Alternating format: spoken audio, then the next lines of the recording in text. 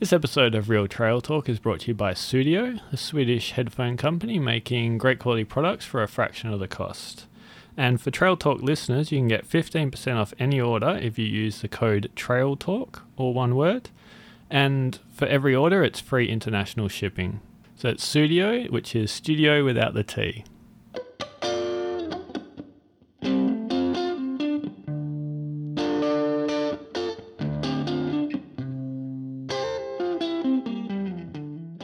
Hi, and welcome to Real Trail Talk. I am Donovan D'Souza from The Long Ways Better. And I'm Mark Pybus from The Life of Pi. Welcome to episode 17. We have a very special guest in again. Welcome Steve from the Bibbulmun Track Foundation. Thanks, guys. Great to be here. Yeah, so we got Steve on because he originally came in to do Collie to Bailing Up and we ran out of time, to say that. We didn't expect it to go on for an hour. So we had a whole load of questions we're going to ask Steve about his role at the foundation and the events that they run. So we've got him back. We have a finite window of time that Steve is in the country. Yes. So great to have you back, Steve. And we can finally talk about all the great work that the foundation does. I look forward to it. But first, before we get into that, I was reading my favorite hiking magazine, Great Walks, which I think probably a lot of our listeners read as well. Yep. And in the previous issue, I noticed that there was this discussion, and it comes one that sort of rears its head every now and then, and it's the debate about what do we call hiking in Australia or walking in Australia. Is it hiking? Is it bushwalking? Is it a track? Is it a trail? And this is something that I feel is not as much of an issue in Western Australia. However, it seems to be a bit of an issue with some people in the eastern states. And you wrote a response which I think was really good. And you defined what those four words mean. I think that would be a really useful way of, I guess, framing the conversation. Because I think what you wrote is a really solid way of thinking about it that's different to the, it doesn't have a conflict to it. So I was wondering if you could share that with our listeners. Yeah, okay. So, again, I'd agree with you that, it's not a huge issue over here. I have come across it once or twice. I do remember probably about 2 or 3 years ago, someone approached me. It might have been at a conference or something like that, or possibly even out on the track. And someone said, we fought really hard in the early days to make sure the Bibbulmun Track was called the Bibbulmun Track and not the Bibbulmun Trail. And the conversation from there flowed onto why, because that's the first time I'd even thought about any distinction in the words. Right. So I guess it's evolved, over time, as I wrote in that article. It's all about changing. Nothing's, definite and set in concrete all the time. But I guess for us at the foundation, because I had a little bit of a think about it, and I think I even might have asked a few people. But I guess for us, bushwalking is something we do in the bush. Okay, it may take on different forms. It might be longer, it might be shorter. It may be on a track, it may not. So you might just be following a compass or a GPS. Trekking, on the other hand, I guess more for me and us at the foundation, it's more purposeful. You've got your backpack, you've got your gear, so more likely you're going to be staying overnight, but not necessarily.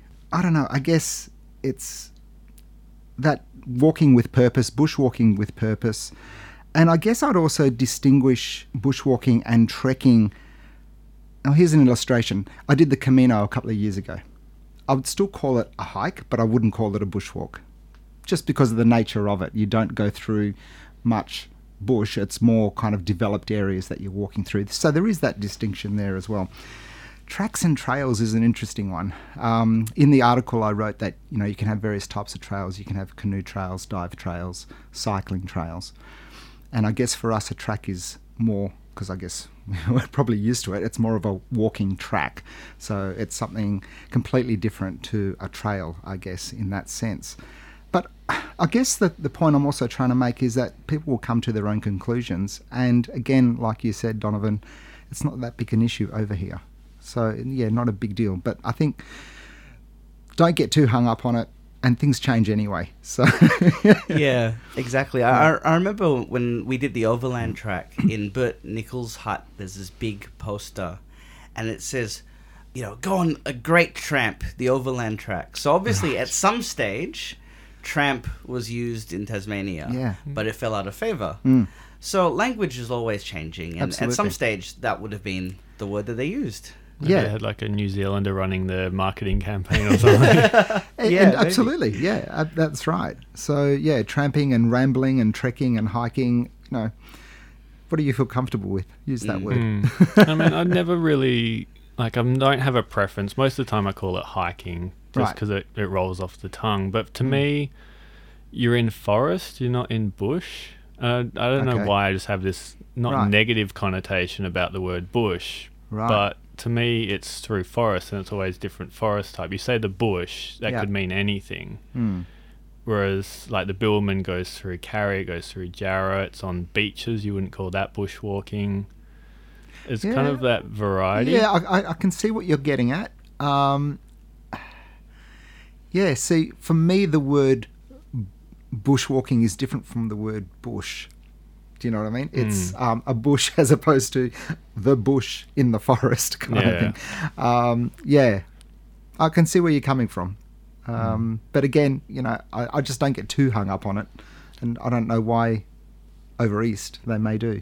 Yeah, and I think bushwalking as well, especially in WA, has got this kind of stigma around it that it's old men with their akubras and their maps and their compasses going off into the bush, and Right. that's it. So I don't know that Right. their Bushwalking WA is actually thinking about changing their name to hiking specifically because of like people like me and Donovan, the younger generation, are now taking it up. Don't necessarily want to do that, and they're calling it hiking or walking or whatever they want to call it. Yeah, so it's interesting that they're kind of realizing that rather than sticking to their guns of it must be bushwalking or it must be this or that. Yeah. I don't often use the word bushwalking myself personally. I would say hike or possibly trek, depending on, a trek for me is a bit more of a more than a hike, I guess. So anyone who's really keen about the names in the Bibbulmun Foundation is Gwen. Well, No that's huts. when you talk to huts at shelters. Yeah, that's right. With that in mind, Yeah. the Bibbulmun track must, surely if you're looking at an international audience, hiking is a much more universal term that people from overseas, when they're looking up longest hikes or best hikes in Australia, surely that there's a little bit of that. You need to kind of skew your words to get those people to The come. terminology matters. Is what Yeah. you're saying. Yeah, that's right. I think we have used the words, here and there throughout our website, I guess. But yes, it is called the Bibbulmun Track. I don't think we need to change it, but we refer to it as some of the best bushwalking, some of the best hikes, I mean, even you look at Trails WA, it's not Tracks WA, I guess. It's uses the words trails, so it. But then that brings you back to the point of you could have a canoe trail or a Yeah, snorkel true. trail. So, yeah, that's right. I don't know. I don't know that would stop people finding out about the Bibbulmun Track if it was just, they were looking just for a specific word. I think they're pretty interchangeable. Maybe we should Yeah. change our name to Real Track Talk. We don't really talk about canoeing or snorkeling. Either that, or we're going to be all excommunicated from the rest of Australia when it's hiking Australia, Yeah. and and real track talk. Doesn't roll Doesn't off the sound tongue. very good. No. I think what flows off the tongue best is the way to go. The Mundabiddi Trail just sounds better than Mundabiddi Track. Yeah. Yeah. And Bibbulmun Track just kind of sits right. I don't know what it is. It's And just one of our favourite phrases of hike your own hike is bushwalk your own bushwalk. A bit odd. We Like- should remember that when we have our episode on that. Yeah, like double sheltering or double campsiting. It Yeah. doesn't roll off the tongue. No. Yeah, absolutely. And there's also, I did come across this kind of Australian versus, I don't know, I guess Americanization of terminology too. And that's what this guy that I met all those years ago was on about. He says, don't call it a trail, that's American. Is it? Well, no, because the World Trails Network, which is not based in America, is the Trails Network. It's not the Track Network or any Right. of that. Right, yeah. Okay. Well, I think we should maybe move on to talking about the Bibbulmun Track Foundation and your role in the foundation. So, you run a lot of the events. What are some of the events that the foundation run, and how fit do you have to be to participate? So the whole idea behind our events program is to get beginners out there. Dispel some of the myths, get them used to being out in the bush, equip them with confidence, skills, all that kind of thing. So the range of events that we run cater to that. So you'll have beginner day walks through to experienced day walks, beginner overnight walks to experienced overnight walks as well. And they really are geared up to people who have never done it before.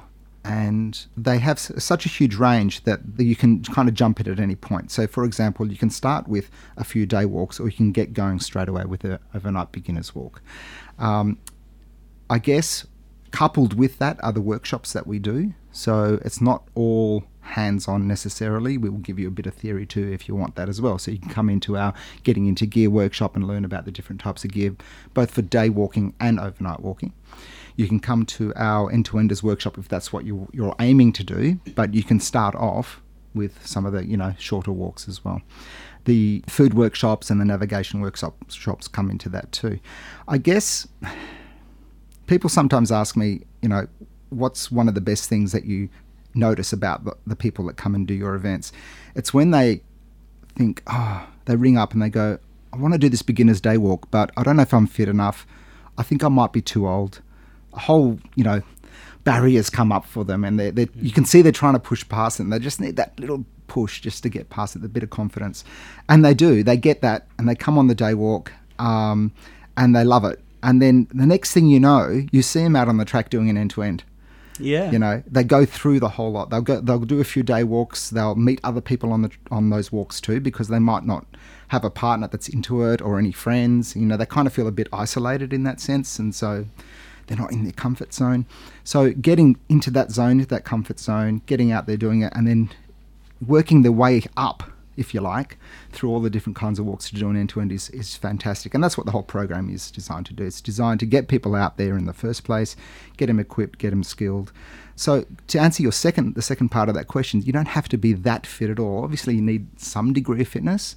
I do often say to people, well, what kind of walking have you done in the past? And sometimes they'll say, I walk around the block each afternoon. I'm going, tell me a little bit about that. How long do you go for? Are there any hills? Is it all on pavement, or do you go through a bit of bushland? That kind of thing. So, and then once I get a bit of an idea of where they're at, then I can recommend the best walk for them to start with. It might just be a really short walk from, say, the Hills Forest out to Ball Creek. Just a really easy introduction, not too hilly, very short. They know they're going to be back at the car pretty soon. So really, as long as you have some kind of level of fitness, like you're not a couch potato, I think you're fine. It's and the Bibbulmun track is, the Bib track's designed that way too. For some sections you can do that. It's good. But that's basically it. That we run all these programs to gear people up. And the best bit about it is when I get someone, and this has happened a few times, they've joined up, never walked before, and they might be in their 50s or 60s. They'll do a day walk, they'll do an overnight. I'll bump into them out there doing an end-to-end, which is fabulous to see. I really get a kick out of that. But then they come back and volunteer. And in some cases, they've become volunteer guides. So that's just awesome. That floats my boat. Yeah. To go from completely inexperienced to actually being a veteran who's helping others. Absolutely. That's amazing. Absolutely. And that's what it's all about.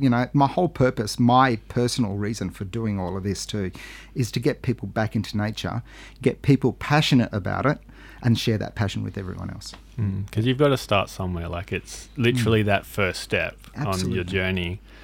And on that point, like, one of the workshops that you do is Getting Lost with Steve, which I imagine is quite a lot of fun to do. Has anyone ever really got lost, not with Steve, but when Steve's been there? No, not really. Some people have become geographically embarrassed. Yeah, I'll give that one. That's a good euphemism. But not lost. Lost is a bit of a four-letter word, even that's the title of that event. Look, I have had some situations where we're walking through the bush, not on track. We're doing map and compass, They're staggered, so you're not following each other, and I'm trying to keep an eye on all of them. So I'm kind of bouncing across, the groups. And that's really interesting because they're not paying attention to me because they're focusing on the compass and trying to get it right so they don't get lost.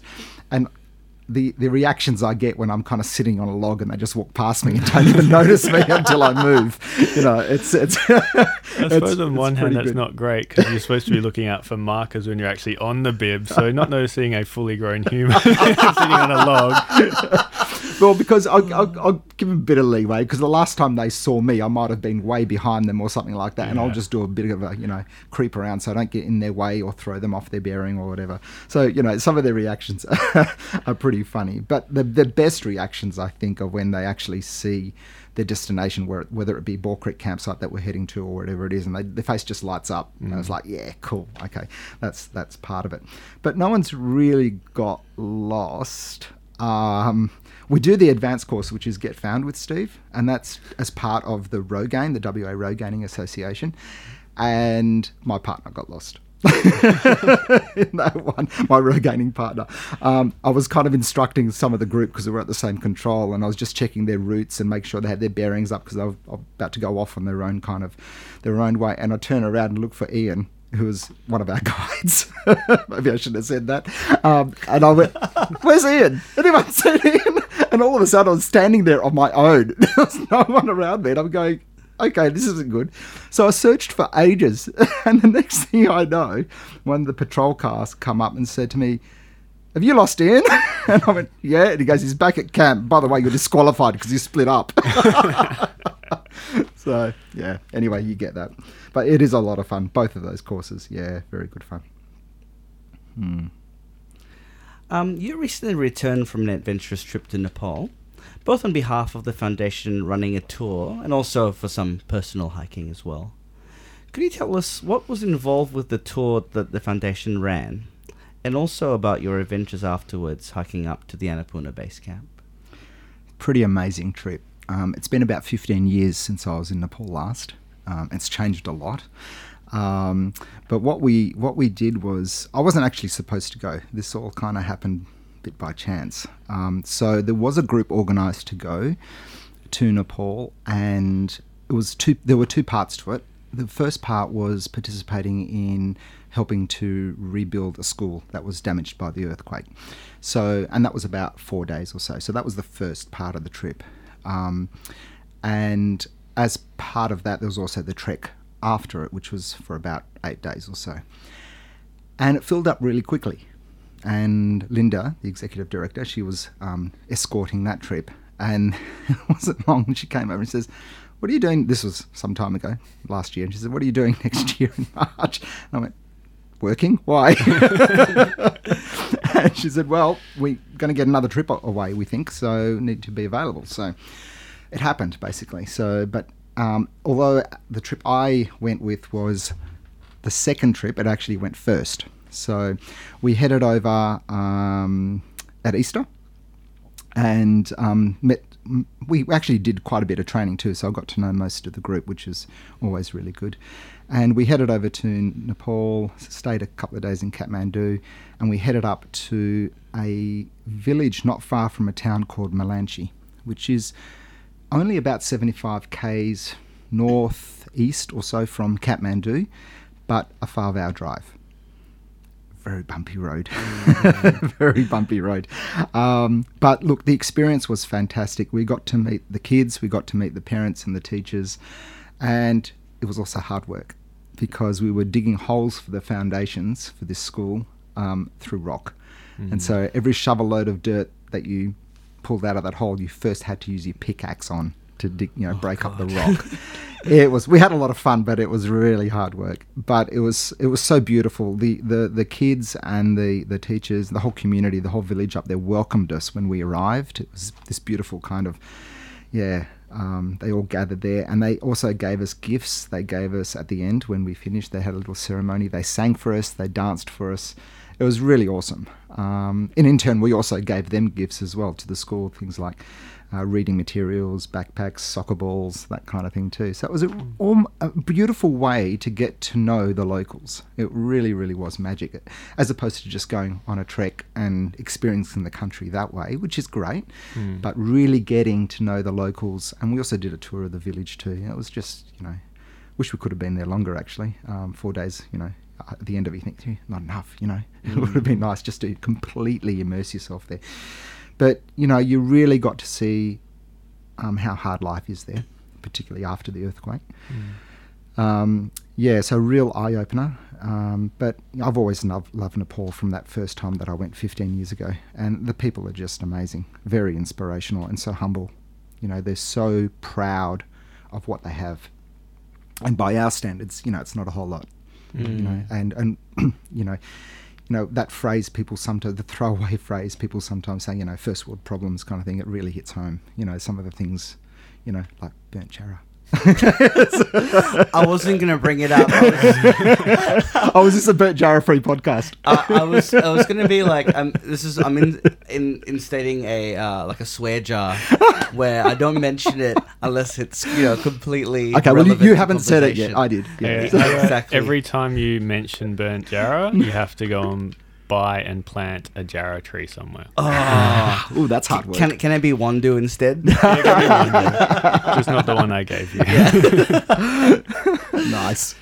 So so that was the rebuild part of the trek, and then we headed back to Kathmandu, and then we flew out to Pokhara, out towards the Annapurna Sanctuary, where we did our walk of about 8 days. And this was all through World Expeditions, and it was also to raise funds for the foundation too. So that was really good, because by the end of it, after both trips, I think we raised $6,000 for the foundation. So it's pretty worthwhile for us as well.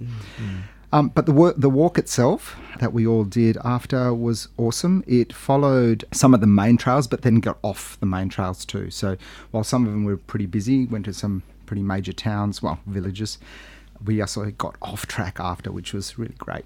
Interacting with farmers and just people again. It was just lovely. The scenery was fantastic. I hear from the other group that they had a few more cloudy days than what we did, so some of the mountain scenery wasn't quite as good as ours, just looking at the photos, but still spectacular. Just amazing country. And I'd never been out to the Annapurnas, so that was my first time there. And, every day you wake up and this crisp, clear vision of the mountains was just amazing. And the trek itself was great. It was fully supported, so it was day packs only. You had your porters and they did all the cooking, and the food was amazing. 3-course meals, 3 times a day, which is a bit crazy. I mean, you're walking, but not that hard.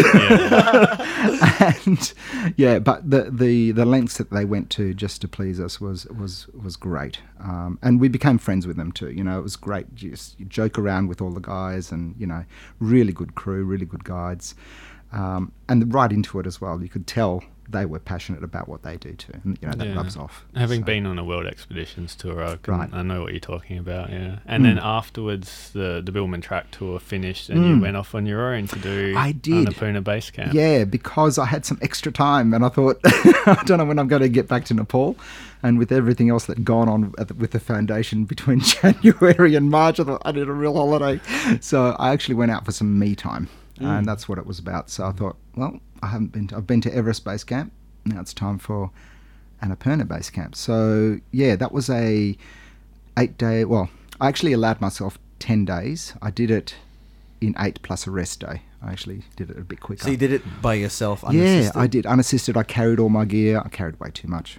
Because I'd heard stories and I'd read lots of blogs about lodges being full and not enough blankets, so take your own sleeping bag, and then you might be sleeping on the floor. So I took my air mattress as well. I didn't take some food or my stove or anything like that, obviously, because there's so many lodges and tea houses along the way. And that was great. I actually got a bed every single night. I got shifted one particular night, but it didn't bother me. I still got another bed. But yeah, my pack was pretty heavy. But that was good. I did it on my own. And I kind of did it because I wanted a bit of a stress-free walk. And by that I mean I didn't want to be responsible for anyone else for a change, but also didn't want, in the case of, say, for example, hiring a porter, I didn't want to have to worry about is my luggage going to turn up or anything else. I just wanted to be self-contained unit and do it myself. It was kind of meditative for me. So yeah, I just did it on my own, and it was fantastic. I met lots of people. I hiked with 2 Buddhist monks for a little while. That was brilliant, getting past the language barrier. That was interesting. There's conversations that we had, which was done a lot by hands and pointing, which I obviously can't do over the podcast, but it was really fantastic. I met, one thing I did notice in that 15 years since being there last was a lot of Nepalese are hiking now. That wasn't the case 15 years ago. Really? Yeah. The only Nepalese you'd see out there would be the porters or the guides or, the locals. Right. And there were quite a few. Anyway, I met this couple and I started talking to them, and I thought, you've got a really, your English is really good, and it's not Americanized, which sometimes is when people in other countries talk English. And they said, yeah, that's because we live in Canberra. They were a Nepalese couple, they're from Kathmandu and they're working over in Canberra. So it's brilliant. So what are all these crazy Westerners doing all the time? Let's give this a try. Yeah, that's exactly right. Yeah, so that was really good too. But I guess I was so lucky on my trek up to Annapurna Base Camp too, because what people usually do is they go up to, there's another base camp there, Machu Picchu Base Camp, which is the sacred mountain which you're not allowed to climb. Yeah. So not really any point having a base camp, but it's there. And you kind of spend the night there or the camp before it, and then go up to Annapurna Base Camp, we'll call it ABC, for the sunrise. And then as soon as the sun rises, you get your photos, you leave. I thought, I've come all this way. I'm not just going to spend an hour or two there, watch the sun come up and disappear. And a lot of people did do that. And the people I was passing, they were coming down thoroughly disappointed because there were no views. It was completely cloudy. They got up there for the sunrise, and it didn't happen. So I dumped my gear at the MBC, Machu Picchu Base Camp, and went from MBC straight up to ABC and got a glimpse of everything before the clouds came in that afternoon. We hung around for a while. There was a few of us that did the same thing, and then decided, okay, it's not going to happen. So we went back down to MBC where we'd left our gear, at which point it was completely starting to white out. The walk is about 2 hours up and about an hour back. The interesting thing about ABC, which I didn't realise, I didn't comprehend it looking at the map, the way you enter into the valley, it seems like when you get there, it's 360-degree mountains all the way around. It's like a bowl, so it's pretty amazing. We got back to MBC and it started to clear. I went, oh, darn it, should have stayed a bit longer. Anyway, so I thought, okay, well, this is it. I'm going to head back up there for the sunrise. I'm going to leave at 4 o'clock in the morning and get up there as the sun's coming up. And I did, and it was spectacular. It was really amazing. What I did the day before when I was up there, I actually asked the lodges. There's 4 lodges, and all of them were full. I said, do you have any beds? They said, no, we're chockers. There's groups coming up. And They didn't actually say chockers, though, did they? Let's be honest. Well, maybe not.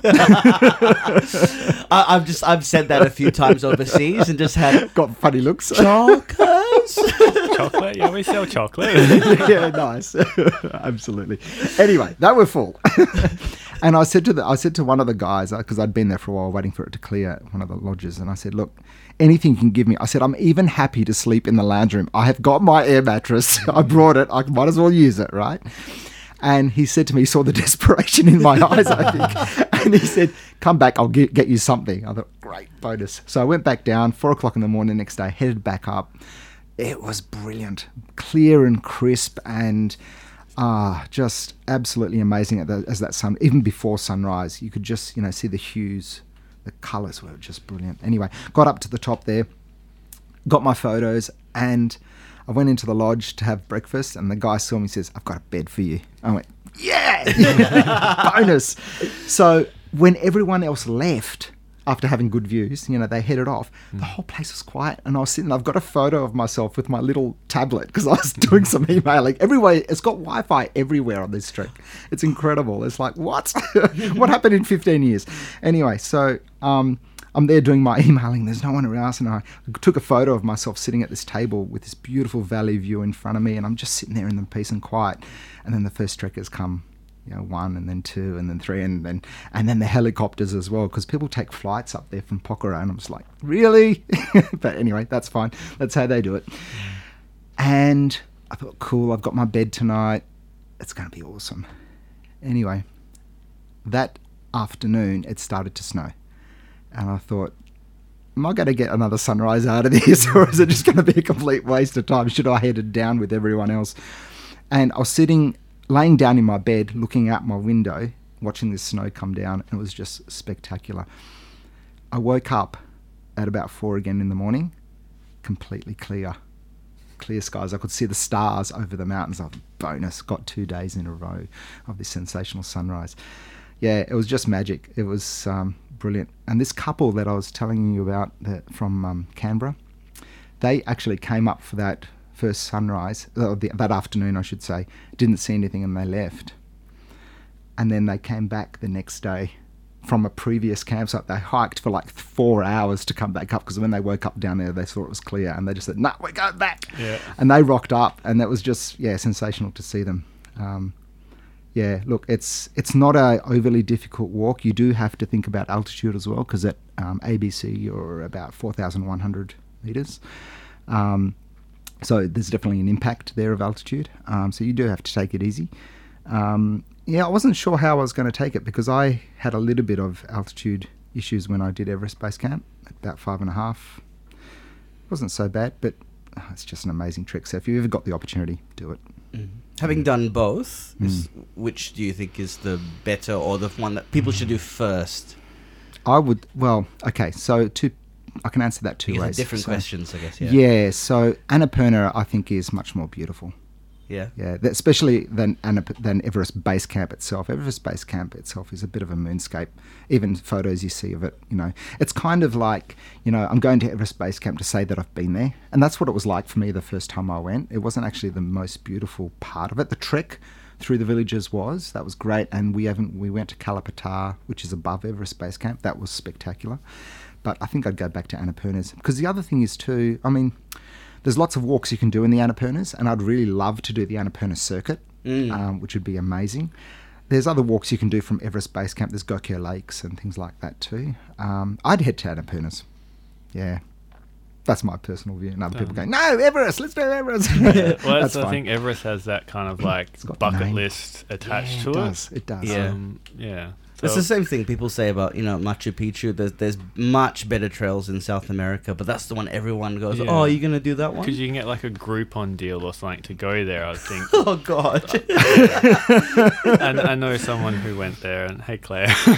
And she actually met her now boyfriend there because she wasn't terribly prepared. I think she'd admit that. And then, he kind of rescued her, and, love blossomed from there. But, they're all on Groupons, which I thought was a bit weird for a trekking holiday, not necessarily like a Kentucky or something like that. That seems crassly commercial to have Groupons. But look, hey, anywhere in Nepal is fabulous. It's an amazing country.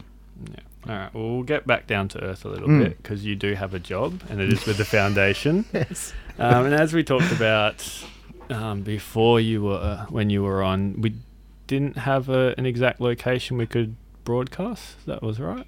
We didn't say that you'd moved into a new building. There was a new building. Yes.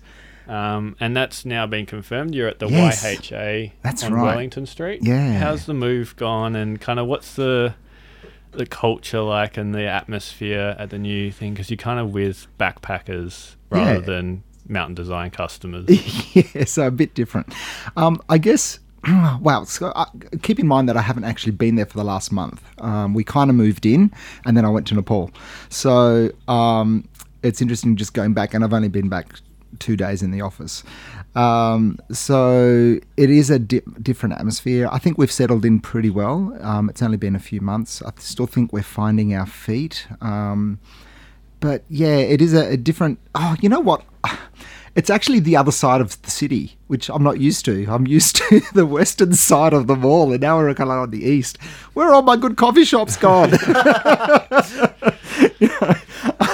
we are finding them. That's kind of like I gave the task to one of my volunteers to go find the best coffee shop, and they failed. And I was like, where's the best ones? No, they don't have bonsai soy milk. Yeah, having walked there from my office, you kind of get to a point in the city walking, east. Yeah. And then it kind of goes from all this modern stuff to then this is a bit of the city people don't like. And then you're there at the Bibbulmun track office. Yeah, well, they are starting to develop that end. So Pier Street's coming along quite well. But yeah, look, it's fine. It's great. It's good to be, good to have somewhere to be. Absolutely, because that was a very stressful time working out of an office that was tiny, running the foundation out of my front bedroom, which was probably smaller than this room that we're in at the moment. Not that everyone can see, but yeah, look, working in a different atmosphere is interesting too. I am missing some of the things that, you know, I guess I took for granted above Mountain Designs, going down and talking to staff there, having a look at the latest gear, that kind of thing. I'm already kind of missing that a little bit. Being around backpackers is interesting because most of them don't know about Bibbulmun Track, and they're not really, it's not like it was 30, 40 years ago maybe, where most people going to YHAs were walkers or, you know, outdoor enthusiasts. Now they might be to some degree, but yeah, and certainly some people have expressed an interest. You know, they've come over to our reception desk and asked about it, or sometimes got us confused with the YHA reception desk and asked for the key to their room. But anyway, that's all right. Yeah, I'm not sure where it would lead. It's interesting. We're starting to talk to the YHA about, you know, marketing each other and working that. Because obviously we've been promoting YHA for a while because we have walker-friendly businesses along the track that are YHAs, Albany, Walpole, etc. So we already have that relationship. So it'd be interesting to grow that. So yeah, I think that'll be good. Yeah, for us it's just a matter of getting used to being in a different environment and different office where everything is just working differently for us after being in one place for 20 years. Yeah. Because I suppose there's a lot of synergy with having people that have time on their hands and want to experience something that you could, you know, there's a bus leaving at this time, we're going to go do, you know, Mundaring Weir to Hewitt's Hill or something. That's right. Like so that. I think initially we'd be looking at some kind of day walk program, working something like that, and possibly even working in some kind of discount arrangement. So if they stay at the YHA, they get a discount on a walk or vice versa. So, you know, there are opportunities to explore. Maybe some cheap labour as well. Get them volunteering on a section. Hey guys, we need to do this on the track. Who wants a free meal or two? Get a crew of 100 out there in one day, get it done. Yeah. Maybe. You never know. Probably be a good service to give that information to some of the tourists who come, because a lot of people are woefully unprepared for Western Australia. I remember once we were at Beavis campsite and we ran into a French tourist who got lost and got to that point, and we asked him where he was from and he couldn't tell us, and from discussions as to where he possibly came from, we discovered it was Beetle Up Falls. Right. So that's a whole day's That's walking. a long walk. Yeah, absolutely. Yeah. So I think it's probably good if you can tell people, like, you know, maybe they should do Get Lost with Steve before they go out. On a lighter note, what's one of the funniest or weirdest things that have happened on a BTF event you've run? Yes. There's been lots over the years. Okay, so this one I'll take to the grave. This one, because I can't put it out of my mind at all. So we run two of our upper end tours, 2 of those a year, the Bibbulmun Beyond in May, which I've just finished, and the 8-day highlights in September. So these are the supported tours that we do. We stay in accommodation and we walk different sections of the trail over the 8 or 9 days that the tour goes for. And this was some years ago, and I don't actually remember the person's name. But at that point, we stayed at the Treetop Walk Motel in Walpole. And for those of you that aren't aware of how that motel is structured, you basically open your motel door, you've got your little veranda, and then you're in the car park. And all the motel rooms are all in kind of a row, a bit of a U-shape actually, the way the building's structured. And we had a number of rooms. I think we had 17 of us all up, so it was twin share kind of arrangement mainly. And so we had all the rooms from number 1 up to whatever it is, number 9 or something. And with those tours, we do a lot of work. We get up very early to prep for that day and pack the bus or do whatever we need to do. So usually we're up about 5 in the morning. But at 4:30, there's a knock on the door. And I thought, I didn't hear it at first, or didn't, I must have been dreaming or something. Knocked again. I thought, that is someone at the door. So I turned on the light, opened the door, and there's one of our participants in her dressing gown, holding a pillow and a doona, and she's staring at me, and she says, "What are you doing in my room?" I went, hang on, what? 4:30 in the morning, I just woke up. This is my room. She says, "No, this is my room." I'm going, "It's not. It's my room. And there's Jim, my other guide, in bed still." Over there. and I went, and then she kind of realised that all of a sudden she'd knocked on the wrong door. And I went, "Whoa, hang on a minute. You're not escaping that quickly. What the hell are you doing at 4:30 in the morning knocking on my door? Where have you been and where have you come from, And she says, "Oh, no, it doesn't matter. I'm okay." And I'm going, no, what's going on? I was, at that point, I wasn't thinking there's been a bit of, hanky-panky going on or anything like that, which I did think about later, but it was someone else said to me. But I thought, something's not right here. You don't knock on my door at 4:30 in the morning carrying your bedding and not really dressed. And it was raining outside too. It was cold. And I said, "What's the matter?" And she says, "Oh, no, it doesn't matter." And I finally got it out of her. And she said that the person that she was sharing with was snoring and she couldn't get to sleep. And she didn't have any earplugs. So she decided eventually that it was that bad that she'd go sleep on the park bench. Oh, no. So she took a doona and her pillow and slept on the bench on the veranda. When I say park bench, it was that style of bench. And slept the night, and then at 4:30 decided, right, that's enough, I'm getting up and getting into bed, except she knocked on the wrong door. I said to her, "Really? Could have asked for earplugs, you could have come to me and I could have maybe even got another room for you, because this was not the first night of the tour. We're halfway through the tour at this point. So it was just, bizarre. You sure it wasn't a booty call for Jim? Have you got a Jim story for us? Because he's known as the Mad Axeman on your... I know that for a fact he won't be listening to this podcast, so it's open slather, right? I still don't think Jim knows what the internet is. So go ahead, what's your best Jim story? Oh, geez, how do I choose? All right, let's stick with the same motel. Okay, so we're still at the Treetop Walk Motel. We'd come back from a day's walk. He was unloading. We'd unloaded the bus and he was unpacking things because we provide lunch on that. So he's doing the dishes, putting stuff in the fridge. I'd gone back into town to refuel the bus. I come back. The door to the motel room is fully open.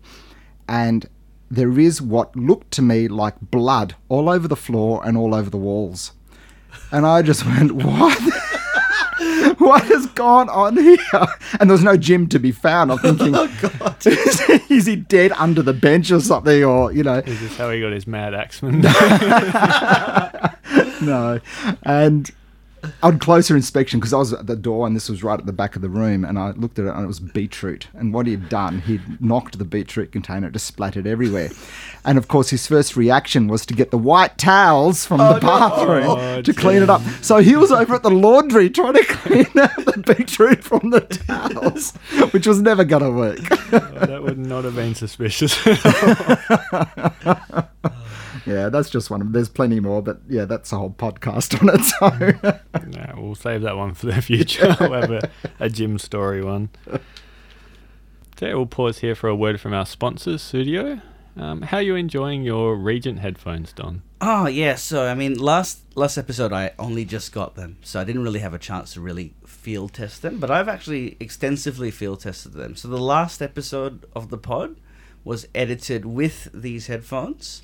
Up until now, I've been a bit of a Sennheiser man, but I was really impressed with the Studios. I actually thought they were comparable quality, and they were also a lot lighter. And recently I had to go for a meeting in Melbourne, and I used these on the flight, and they were really good because, my old pair were really quite bulky, and I'm getting comparable quality with a much lighter headphone that folds away nicely. So I think that this is a really good headphone. I'm not just saying it. I've tried it in the field, and it actually will now be the one I travel with. And also, because I know you like to hear the sounds of the forest while you're out hiking, and Sudio do a great product. It's called the Tray, and it's designed so you can still listen to music, but then be aware of your surroundings. So if you're going for a run, especially the trail runners out there that are listening, if you still want to hear what's going on and, hear cars or other runners or whatever, then these are the headphones to have. Sound quality is great. You can still hear other people, drop bears if they come out of the forest. So highly recommended. Great product. Bluetooth, rechargeable, battery life's great. What I really like about the model that I have is it's both Bluetooth and it has a cord. So if you want the convenience, it's there, and if you want the cord, it's there. So that's great, because having that option is really, I think, really useful, because maybe your battery's running low, you need the power, but then also maybe you want the convenience of no cord. So very much really enjoying the Sudios. And for our listeners out there, if you want to purchase a Sudio headphone, great products, and if you enter in Trail Talk, all one word, you get a 15% discount on us with free shipping. So obviously the foundation runs a lot of events, and they range from workshops to full tours. Given enough planning, funds, and maybe support, what kind of events would you like to see run in the future? This is a hard one to answer.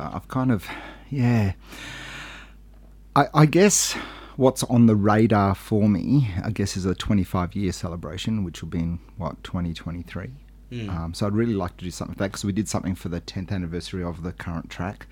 That was a lot of work, but a lot of fun. That was pretty amazing. Whether it's an end-to-end or something else, I'm not sure.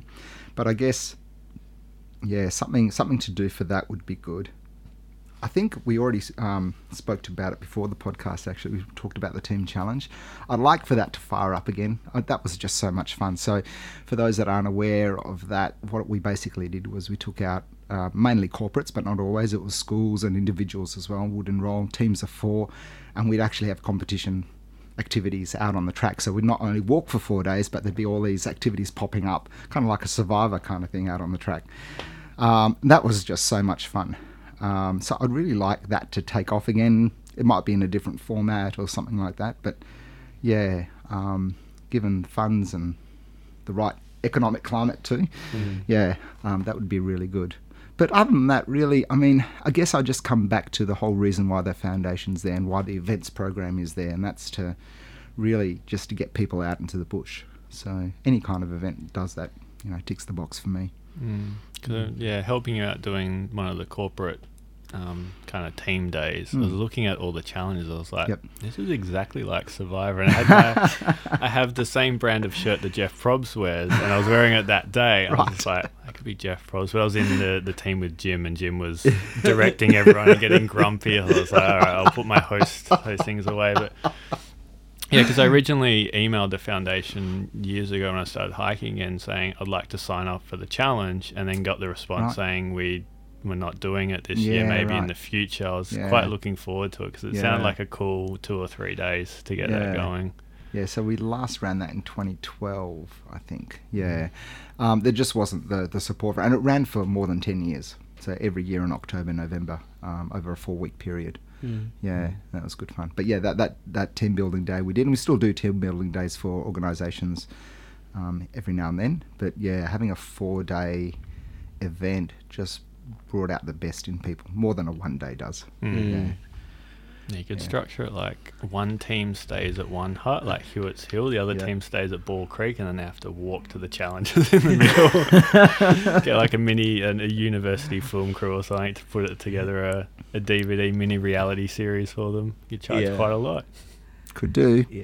We should do it if they get it back. But if we do, we also need to get someone who insists that they're a great puzzle master, but are terrible. I'm great at puzzles, and they just suck. Or someone to nominate themselves. I'm the leader, guys. It's like, off you go. You're first out. You can go stay at Mundaring Hotel for the rest of the challenge. See, the team challenge wasn't quite like Survivor when it came to evicting people. There were quite a few people that tried to self-evict, I remember. But that didn't happen either. Always good fun, that one. So, Steve, you run the Food in a Fuel Stove workshop about making your own dehydrated meals for a track. And one of our friends has actually done it and really enjoyed the event. What's your all-time favorite recipe or go-to meal that you always go back to? And also maybe for listeners who don't know, like, with this whole Food in a Fuel Stove, what does that entail and what do you actually do in this workshop? Okay, well, maybe I'll answer that first. So what we do, it's a hands-on workshop. We actually cook up 15 different recipes in the course of the evening. And so we have different groups, different menus that we cook from. And the ingredients that we use are both from just the supermarket aisle and also ingredients that I've dried myself. We also chuck in a few of the freeze-dried meals so people get a bit of an idea of what they're like too, because really, they're not that cheap. They're convenience. And then the thing I've found with those ones, a lot of people don't try them before they go out because of the price, right? So it's a good idea to have a bit of a, taste test of that to see, well, am I going to like this kind of meal or not? So that's part of it too. So we do 10 mains, so dinner mains, and we also do desserts as well. And then we also talk about breakfasts and lunches and that kind of thing. So you get a really good spread of nutritious food that you can cook when you're out on the trail. And I guess it's mainly designed just to give people that extra confidence, I guess, with experimenting a little bit more. And we talk about dehydrated food too. So we talk about we don't go into depths of, when you cut up your apple, this is what you need to do to it, because there's so much of that online. But I do talk about the rehydration process, how you deal with food out onto the track, there's different stoves and there's different preferences with stoves as well. So it's a bit of an all-round course, I guess. So just to get people away from the 2-minute noodles or whatever it is that they eat that they're bored with, or just want to venture out a little bit more. And as I say at the workshop, once you get yourself a dehydrator, a whole world opens up. And whether you dry the ingredients or entire meals is up to you. I've done both for my walks. Sometimes I quite like the ritual of cooking out at campsites. Other times I just like pouring the hot water over and letting it rehydrate and then eating, right? It depends. So, we give people that option, but it's, and they get a whole recipe book and then another handout with a whole lot of tips and web links and, other reference material too. But people are amazed how effortless, I guess, dehydrating is, but how much weight it saves. So it's really handy. And it's just, again, one of those other events that we run as part of the whole picture of hiking. One of my go-to meals, I don't know that I've got necessarily just one. Certainly on the last end-to-end I did the pumpkin chickpea curry, which was dried, was outstanding. That was one of the best meals that we had. And we, out of our menu, which might have been 3 or 4 different dinner recipes, that was one of them. They just rotated. That one was the standout. There was another one that I think got thrown in the bin after the first week, and then we went with something else. We just made it up. It was pretty bad. So did you make the whole thing there, or was it completely dehydrated and then completely rehydrated? Completely made up at home, then dried, and then rehydrated out on site. And it came up much better than what I thought it would, actually. So that was a real winner. So that one, I have a fair bit, but there's other ones that I dry my own hummus. I make the hummus too and dry that, and that's just I love it. I had hummus nearly every single day for lunch, as part of my wraps on that end to end. So brilliant stuff. To get that recipe out for you, because I'm due to dehydrate some meals on the weekend. So perfect. Hummus is such an easy thing to do. I guess also being, because you're a vegetarian, that a lot of the meals, the vegetarian meals that they have for freeze-dried food are not really great. No. I know a lot of people have said this to me. It's like, what do you do? Because it's just so hard. And really the answer is you have to dehydrate and make your own food. And it works out to be so much cheaper. And you're controlling what goes in. Absolutely. And a lot of the freeze-dried meals you can buy, or the dehydrated meals, they're full of salt. Or numbers. Or numbers. They're not that tasty. And, as you said, it's not that much effort to cook something up. And the dehydrator, you just set and leave. You're just checking on it every now and then. So it's not a big effort. Most of the stuff I dry is overnight. Just put it on before I go to bed, and then in the morning it's done. And the meat in freeze-dried meals is very similar to foam. Yeah. And actually, in actual fact, it is mostly soy.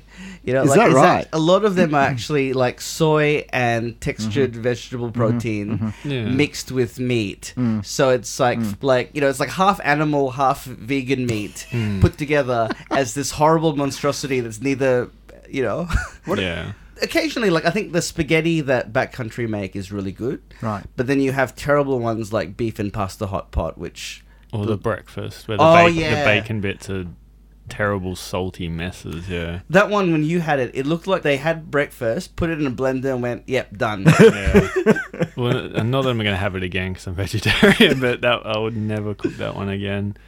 Like, it's not that hard to cook vegetarian meals, especially with all the recipes online these days. And then to dehydrate them is even easier. You just chop it up a little finer and yeah. I have heard people have different successes with drying stuff. So there is a little bit of a knack to it, but once you've kind of found your groove, it's easy sailing. And there's lots of advice out there too, like I said. Yeah, absolutely. I've heard the Backcountry desserts are pretty good. They are. Yeah. I had the apple crumble one night and I was just like, I can't eat this. I got through half of it. I was like, it's terrible. The apricot one's really good. Okay, I might have to try that one. Yeah. Did you find it too sweet or too something else? Just the texture wasn't right. Okay, And it yeah. just felt like you were eating... Like, I could eat apple mush, but this just was like over-spiced apple mush. And then the crumble bit just didn't work when you tried to It was just a rehydrate. biscuit though, isn't it? The crumble. Yeah, kind of you break try up and over put the it on top, and Yeah. then that ruins the texture. Right. Right. Anyway. They've got another one called strawberry ice cream. I've had that one. It's not ice cream, but it's not bad. I reckon I was, jumping out of my skin after I had that. It was so sweet. It was so full of sugar. Yeah. That I don't think I slept.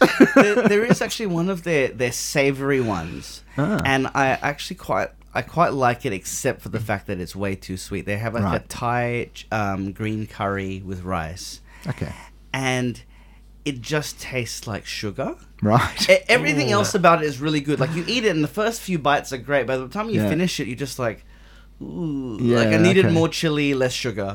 Wow. And that comes down to something I was going to ask you about, Steve, is the actual calorie intake of a hiker. Because when you're doing an end-to-end, sometimes it's physically impossible to both consume enough calories and carry enough calories. Yep. And a lot of people end up like, I know an end-to-ender who did it, and she was tiny to start with. Right. And she couldn't fit in her pants at the end. She got even skinnier. So, Yeah, right. like, what tips would you give people to up their calorie intake? Yeah, that's an interesting thing. There's variations there. I've only ever met one person, the one you just told me about, obviously, that actually lost so much weight. And this person actually had to leave the track because he had lost too much weight. I found that when I did my first end-to-end, that's something I didn't think about. When I did all my food rations, it was the same ration the whole way through, the same amount of food, same amount for dinner, lunch, whatever it was. And by the time I got to Pemberton, so 2/3 of the way through, I was ravenous. I was eating other people's food. I just couldn't get enough. So, pardon me. I know that when I do long walks like that, I up the calories as well, just generally the ration itself. So, for example, for breakfast, where I'd normally just have porridge, I'd be putting in fruit and nuts. For lunch, where I might be having, say, 1 wrap, I'd be having 2, which increases the weight of your pack. But, there's some ways you just can't get around that. For dinner, I going to the dessert thing, I'd usually only have dessert once every 3 days. I wouldn't have it every night. For me, it's too much. But what I also wasn't doing in that first part of the walk was snacking. I had no trail mix. I just didn't bother with it. But then after Pemberton, I had it, so whatever it is that you like in trail mix, whether it's the sweet stuff or just the fruit and nut kind of mix or whatever it is, works. I actually, even at one point, because I dried my own tofu, I was snacking on that while I was walking. Dried, like not rehydrated. Yeah, Is just it dried. nice? I like chips. I did it really finely. Oh, yeah. that sounds good. And Chips. yeah, I had it like that. Yeah, but I've had beetroot chips and that kind of thing too. Oh, they're yum. So they're yum. They're lightweight, and they're good carbs. So you definitely have to think about upping it. And like I've said to people, when you get into a town, don't be afraid to splurge a little bit too, Go right? nuts. Because like you, Yeah. doesn't cost anything to camp when you're out there, so you've got like all this saving. There's the saving too, but just you can eat as much as you like because you're going to lose it probably. Exactly. The thing, like I normally go, like if I'm doing a 5-day hike, it's I'm looking forward to trimming down. Right, it's like you live in excess in the first world. Entirely. Like most of the time I physically can't eat anyway. Like I'm just not hungry. I don't know why I lose my appetite. That's actually there. quite common. Yeah, a lot of people lose their appetite. I'm not sure what's going on there, what the physiology there is. I'm not quite sure. But a lot of people do. Other people don't. They go the other way completely. Because our friend Didier lost a lot of weight on the track, although he was eating continental pasta a lot of the time, which has no nutritional value. Didier, I know you love that, and it's nice and cheap, and it's easy to carry and everything. But come on, dehydrate your meals, Didier. Get into it. Yeah, absolutely. Yeah, you do have to watch that too. I mean, I know someone that every single night of their end-to-end had backcountry meal. That would have been so expensive. He got it sponsored. That's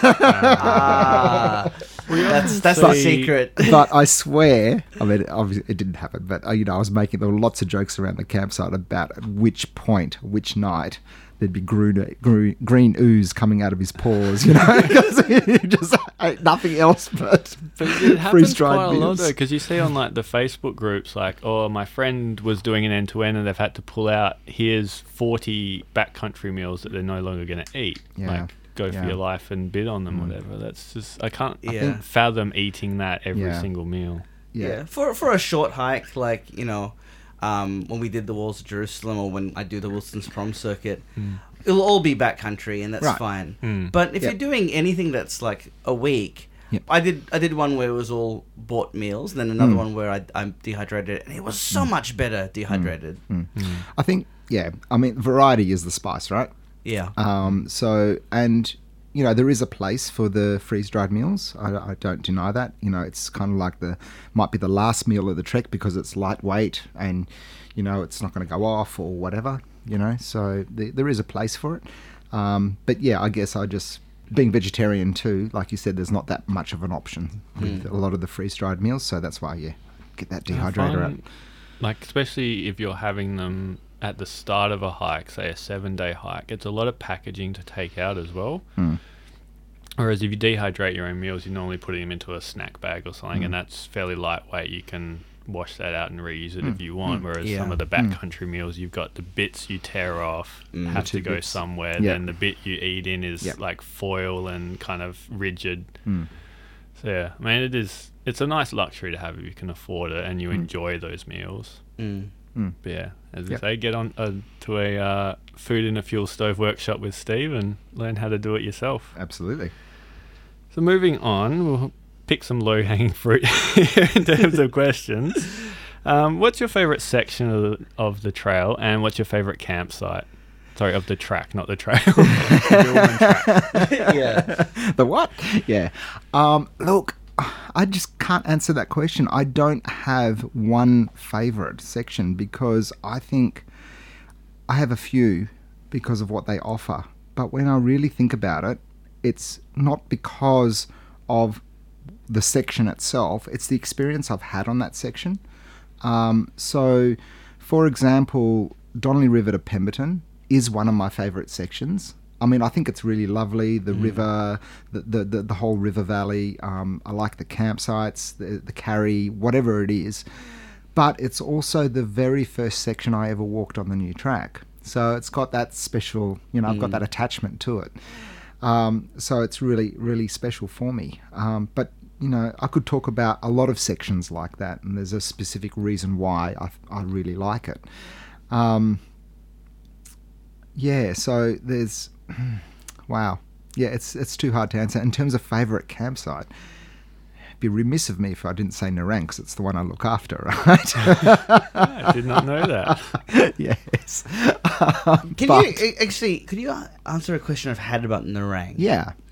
Why is it that... So Nerang is the one that is after Mount Cook. Correct. Right? why is it that it has round pillars that look natural rather than the square pillars post. like everywhere else? Yeah. What's the story behind that? That's interesting. So that is version number 2, right? The first one got burnt down in the Mount Cook fire of 2003. Yep. The same time as Mount Cook campsite, obviously. So when it was rebuilt, it was moved, so a new location, about half a kilometre further away-ish. And back then, we actually had a combined crew with the Jarrahdale, were they Calm back then? I can't remember, but the now Parks and Wildlife, Jarrahdale team, as well as Bibbulmun Track Foundation volunteers. And the guy from Jarrahdale from Parks and Wildlife was involved in the original construction of the Nerang campsite, and he wanted to do something special. And when we'd got there, the posts were already in the ground, so they were just there. And it's just something he thought would be really nice for that campsite. It was just his personal touch. Oh, right. That's all it is. There was no design change or anything like that. It just happened, and I thought, this is pretty cool. This is different. It's nice. So yeah, that's how it came about. Really, there's no real other story to it. It's just his personal touch. That's great. But yeah, I mean, I don't know which is my favourite campsite. I mean, again, it's what happened at the various campsites. I mean, a lot of people don't like Mount Wells. I love Mount Wells. I like Mount Wells too. Yeah. It's cool. I think it's, again, because it's a bit different. I actually had a rest day there on my first through end-to-end because I'd done a sectional first and I'd already been there. Yeah. And I spent the day up in the tower reading my book. That was just Yeah. awesome,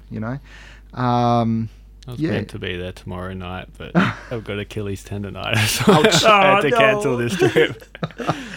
Yeah. I'll rephrase the question Okay. then. What's your favourite style of campsite? Yes. Okay. Or are you saying style of campsite or hut or Shelter. Shelter. Gwen's not listening. What's your favourite style of hut?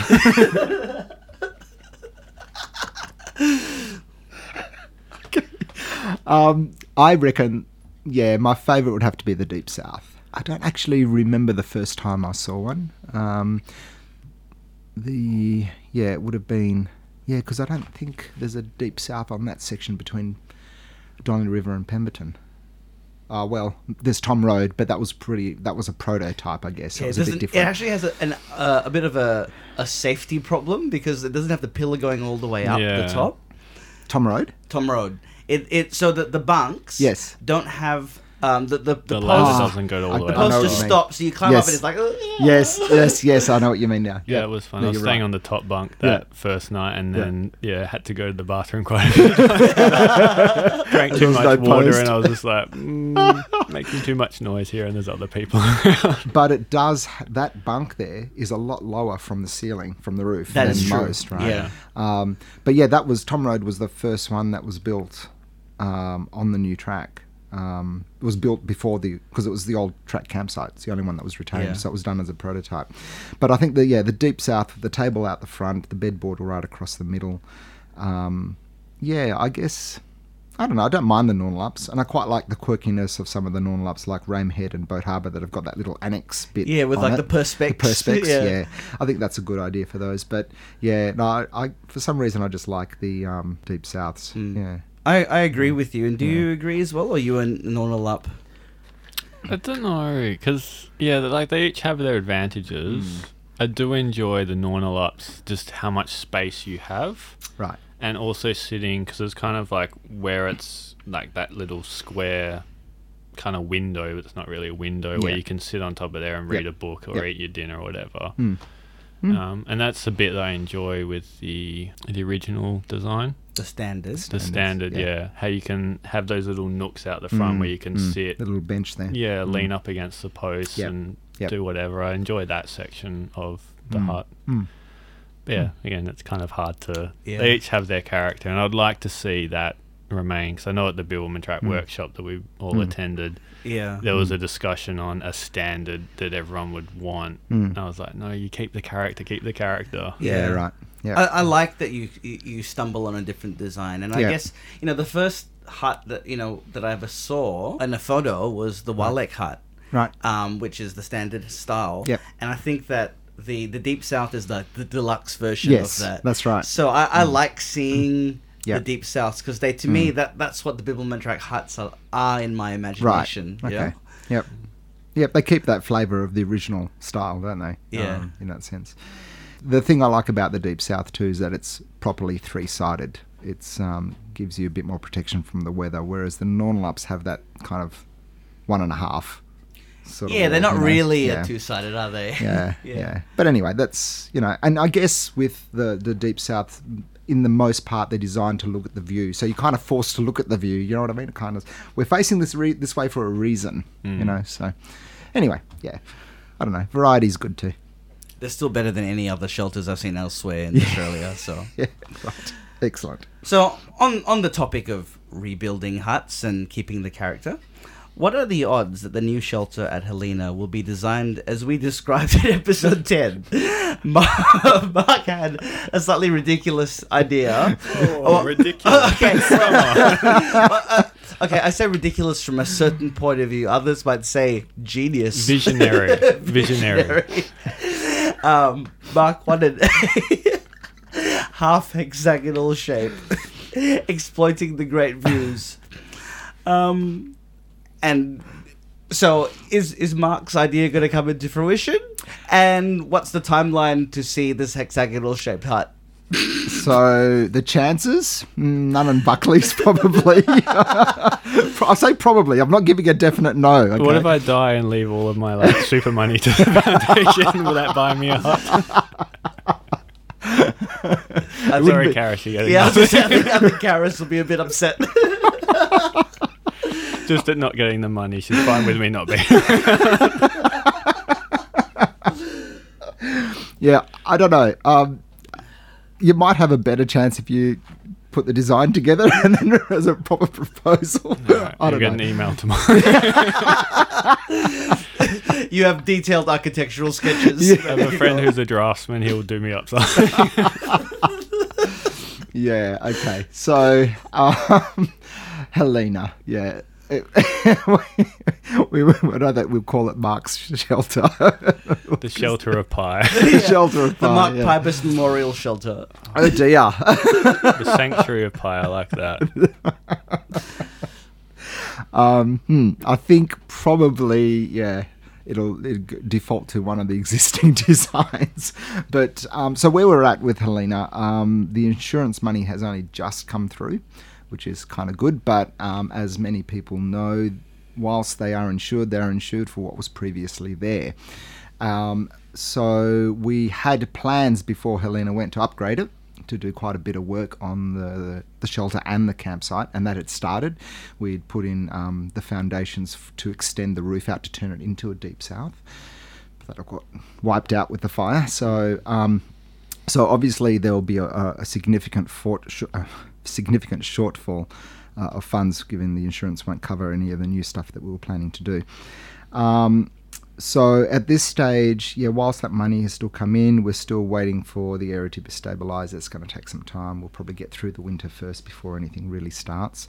We know that some of the Wandoo is still burning, which is why the track's still closed. It's Really? still, So yeah, since from back then, From in there's January, still Wandoo burning. still smouldering Wow. away. 'Cause Because Absolutely. we've only really had that big rain right Yeah. after, and then a couple of scattered showers. There hasn't been that's much it. at Yeah, all. it's been a pretty bad autumn. Yeah. Yeah. The endless summer continues. Yeah, absolutely. So that's, yeah, so it's still going to take some time to, even for the track to reopen. So the diversions will remain in place, and the campsite itself will remain closed for some time yet. But yeah, I don't know. There's been a bit of discussion whether they will go with a rammed earth design, whether it be Deep South or otherwise. It'd probably be Deep South, I would say. There are some people talking it might be Jarrah again, and the way it was constructed. With But- a burnt finish. Oh, I think Jarrah's a wonderful construction wood. It just doesn't you have hold to up. plant the trees for that. That's right. But yeah, look, we'll see. It's still going to be a little way off. There's still a few decisions to be made there. But yeah, until the whole area stabilises, not a lot's going to happen. Yeah. And on a more serious note, because a lot of the original shelters were built within the prison system as kind of like reward-based like projects for the prisoners.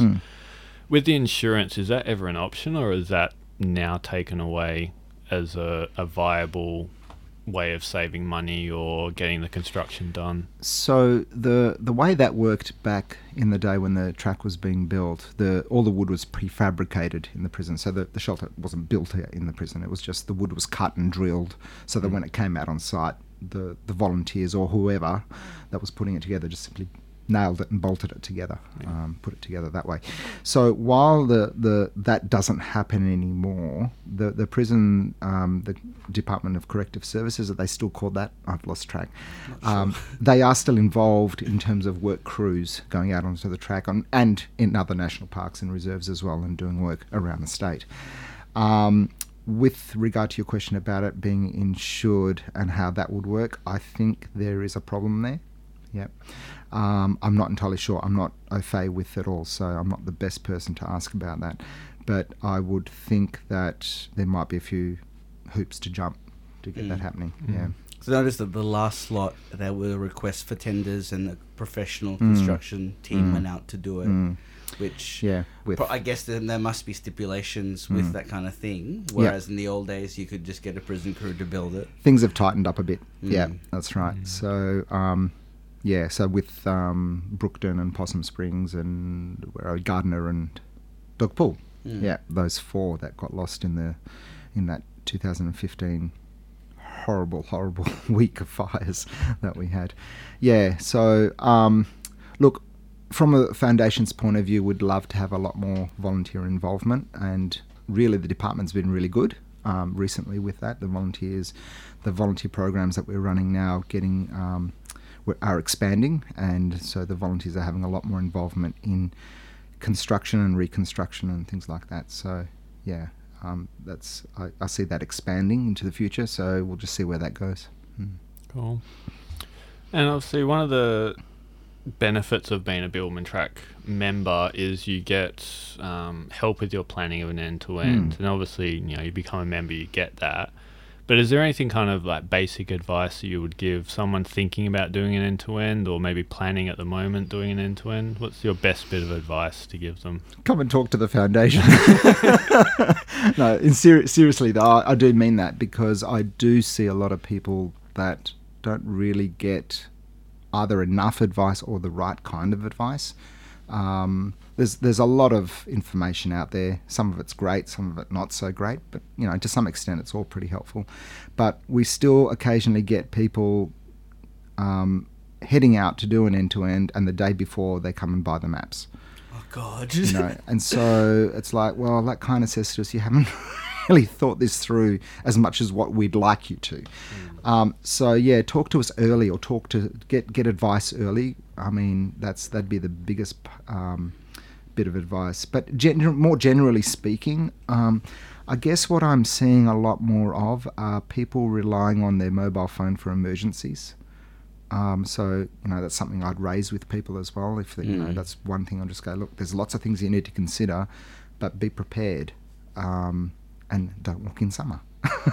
Don't use your phone, or don't rely on your phone, I should say, for emergency purposes.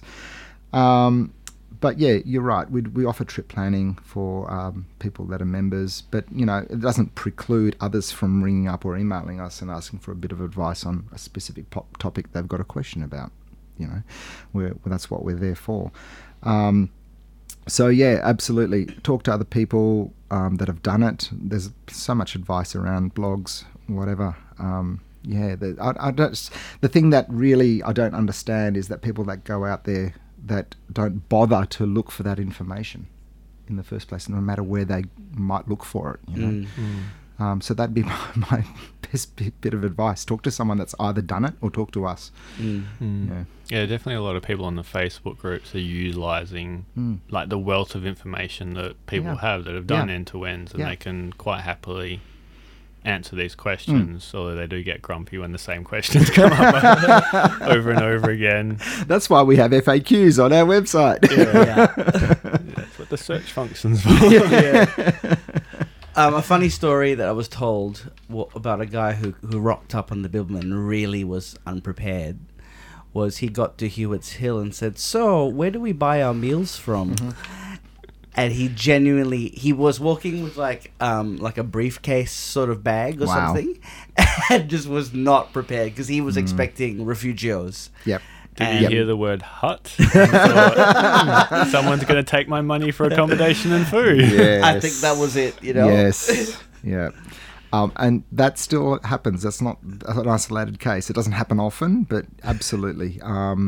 We've had, people saying, so do we have to pay for food now or do we buy it out there or, how does it work? That kind of thing. Absolutely. They, particularly amongst Europeans, they do think that, there's a town, every village or whatever every day and they can just buy supplies as they go. I suppose you're easily fooled because if you start at Kalamunda, you've got Mundaringwe Hotel straight away. But that first section is 8 to 12 days, depending on how long you take. All the way through to Dwellingup, that's right. Yeah. And that's what does catch some people out. It's a tricky thing. I don't know.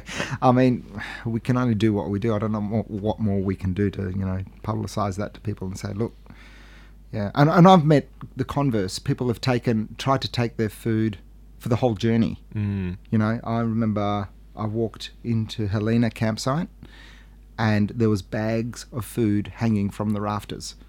And there was a note in the Red Book which basically said, it's very poetic, says, "I now realise the futility of trying to carry my food the whole way." It was brilliant. Oh, God. And I actually met the person that did that before he started the walk because he was a person that arrived 2 days before his walk from Queensland and bought the maps 2 days prior and then went and bought all his food. And there were lots of bags. I mean, I ate what I could, mostly chocolate. Why would you leave chocolate? Anyway. And then I carried the rest out. But yeah, there was a lot of food there. Yeah, I think the food drops at towns and various visitor centres is woefully underused if you could do it as an end-to-end. I don't think people realise that you could mail it forward and someone will actually hold on to it in good faith, knowing that you're coming through. Yeah. Yeah. But also, when you're coming from overseas too, that section from Kalamunda to Dwellingup, I know there are track angels out there, but 5 years ago there weren't. And so I used to meet a lot of people walking, carrying 12 days worth of food, because they didn't even think about North Bannister at that stage either, posting something there. So, yeah, I've seen some hikers with their big backpack on the back and then another one on the front, with all their food in it. But, yeah, it's... come and talk to us. There are ways around it. So, we've obviously talked a fair bit about the events and the events that you run and the Bibbulmun Track Foundation in general. What can people do to find out more about the events that the foundation runs? If they want to, maybe they're new to it, or they want to, they want to go and learn how to read a compass or how to cook something on a stove. Yeah. So. The easiest way is just to hop on our website and see what programs are coming up. But if they want constant reminders, they can subscribe to our email lists. There's always something on Facebook too whenever an event's coming up. So just get in touch with us really. Any which medium, I guess, that suits the user is fine. But we have our mailing list that you can subscribe to. So Bibbulmun Bites email news, you can get onto our website and subscribe to that. You can flick us an email and we'll add you to it. And... yeah, that'll be fine. So these events come around all the time. So if you think you've missed out because the event's just passed or it's not the right timing for you, there'll be another one coming up anytime soon. So, yeah, just get in touch. Yeah, and as Bibbulmun Track users, we always encourage people to become members. And as we're saying, there is a bit of a shortfall with the Helena campsite. So any way to contribute is always going to help. And absolutely. Yeah, being a free trail, a lot of people take advantage of that. It's always good to give back at the same time. Yeah, I always think it's not free. You really should give back to it. Yeah, because it's not a Parks and Wildlife run track. It's people in an office coordinating everything. Like, it costs money, and if you're going to use that, then I'm not saying you should become members like you have to, but it's a good option. You do actually get good value from it. Absolutely, and we always say, it costs money to keep a track free, so to speak. So, yeah, absolutely. So, becoming a member, donating, whatever it is, membership, obviously, we love. and there are benefits to becoming a member too. And, I will say that people complete an end-to-end and then come back and go, wow, I just did all that. I didn't have to pay for it. I'll become a member, or I'll donate, and in some cases people make bequests as well. So another way of donating. Yeah. Enough to get a campsite named. No, I don't plan on dying. I need to complete my end-to-end. All right, and on that note, thanks very much for coming in, Steve. It's been great to have you in, and obviously your knowledge is invaluable. We can't put a price on that. Yeah, thanks. Great to speak to you. And also, we'll expand on, there's only a limited time frame. You're off to Italy for a trip, aren't you? Yeah, absolutely. I'm doing another one of my private walks. So I'm just going to explore the Dolomites. Totally jealous. So, that's happening in June, July. What are you doing? I'm basing myself, I haven't fully planned it actually, I'm basing myself in Cortina d'Ampezzo and just doing day walks at this stage. I kind of want to have a mix between doing a few trails, but also just, sitting and relaxing in the town kind of thing too. So it's a bit of a holiday as well. But yeah, I'm looking forward to it. I haven't been to the Dolomites and I haven't been to Italy for a long time. So yeah. Sounds like a great trip. That was one of my dream trails is in the Dolomites. Nice. I hope you enjoy it. I will, and thanks for having me on. Excellent. Yeah, always a pleasure. Thank you everyone for listening, and we'll be back in 2 weeks with an episode on Carragini. Yes, we'll talk about it's coming up to the season when people should go up there and see one of the most spectacular sites in not just Western Australia but Australia, and we'll be back with that, and Alyssa will be back for that one. So stay tuned. By popular demand. Thanks everyone.